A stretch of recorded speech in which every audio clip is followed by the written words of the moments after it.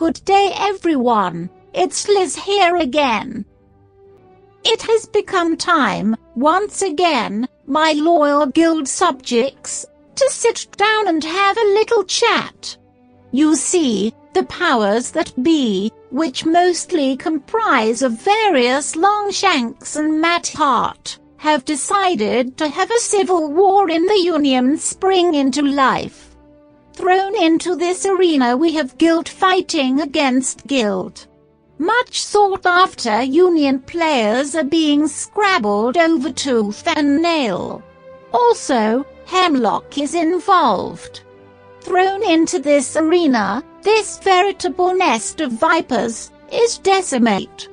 The Brewers Guild, a guild so ramshackle it is a wonder they can even open their own beer bottles, are fighting against the righteous and honorable Masons Guild.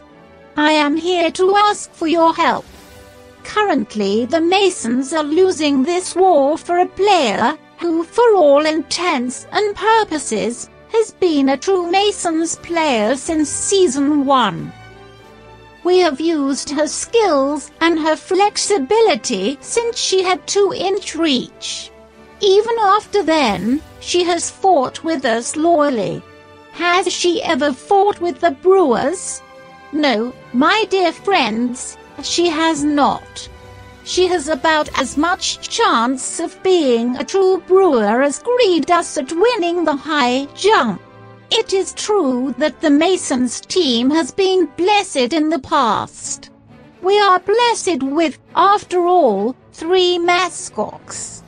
Marbles, whose skills involve having goad, countercharge and causing forum arguments.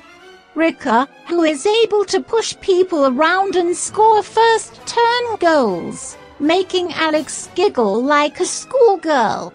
And Chisel, who weighs down some of Andrew's loose paper so it doesn't blow away. But still, I ask you to contribute. Go onto the forums and log your Masons games. Declare your victories and defeats. Take pictures of your battles so the results are harder to fix than last year. Fly your blue flag high. Don't let those drunkards take what is ours. Fight for justice. Fight for truth. Fight for the Masons.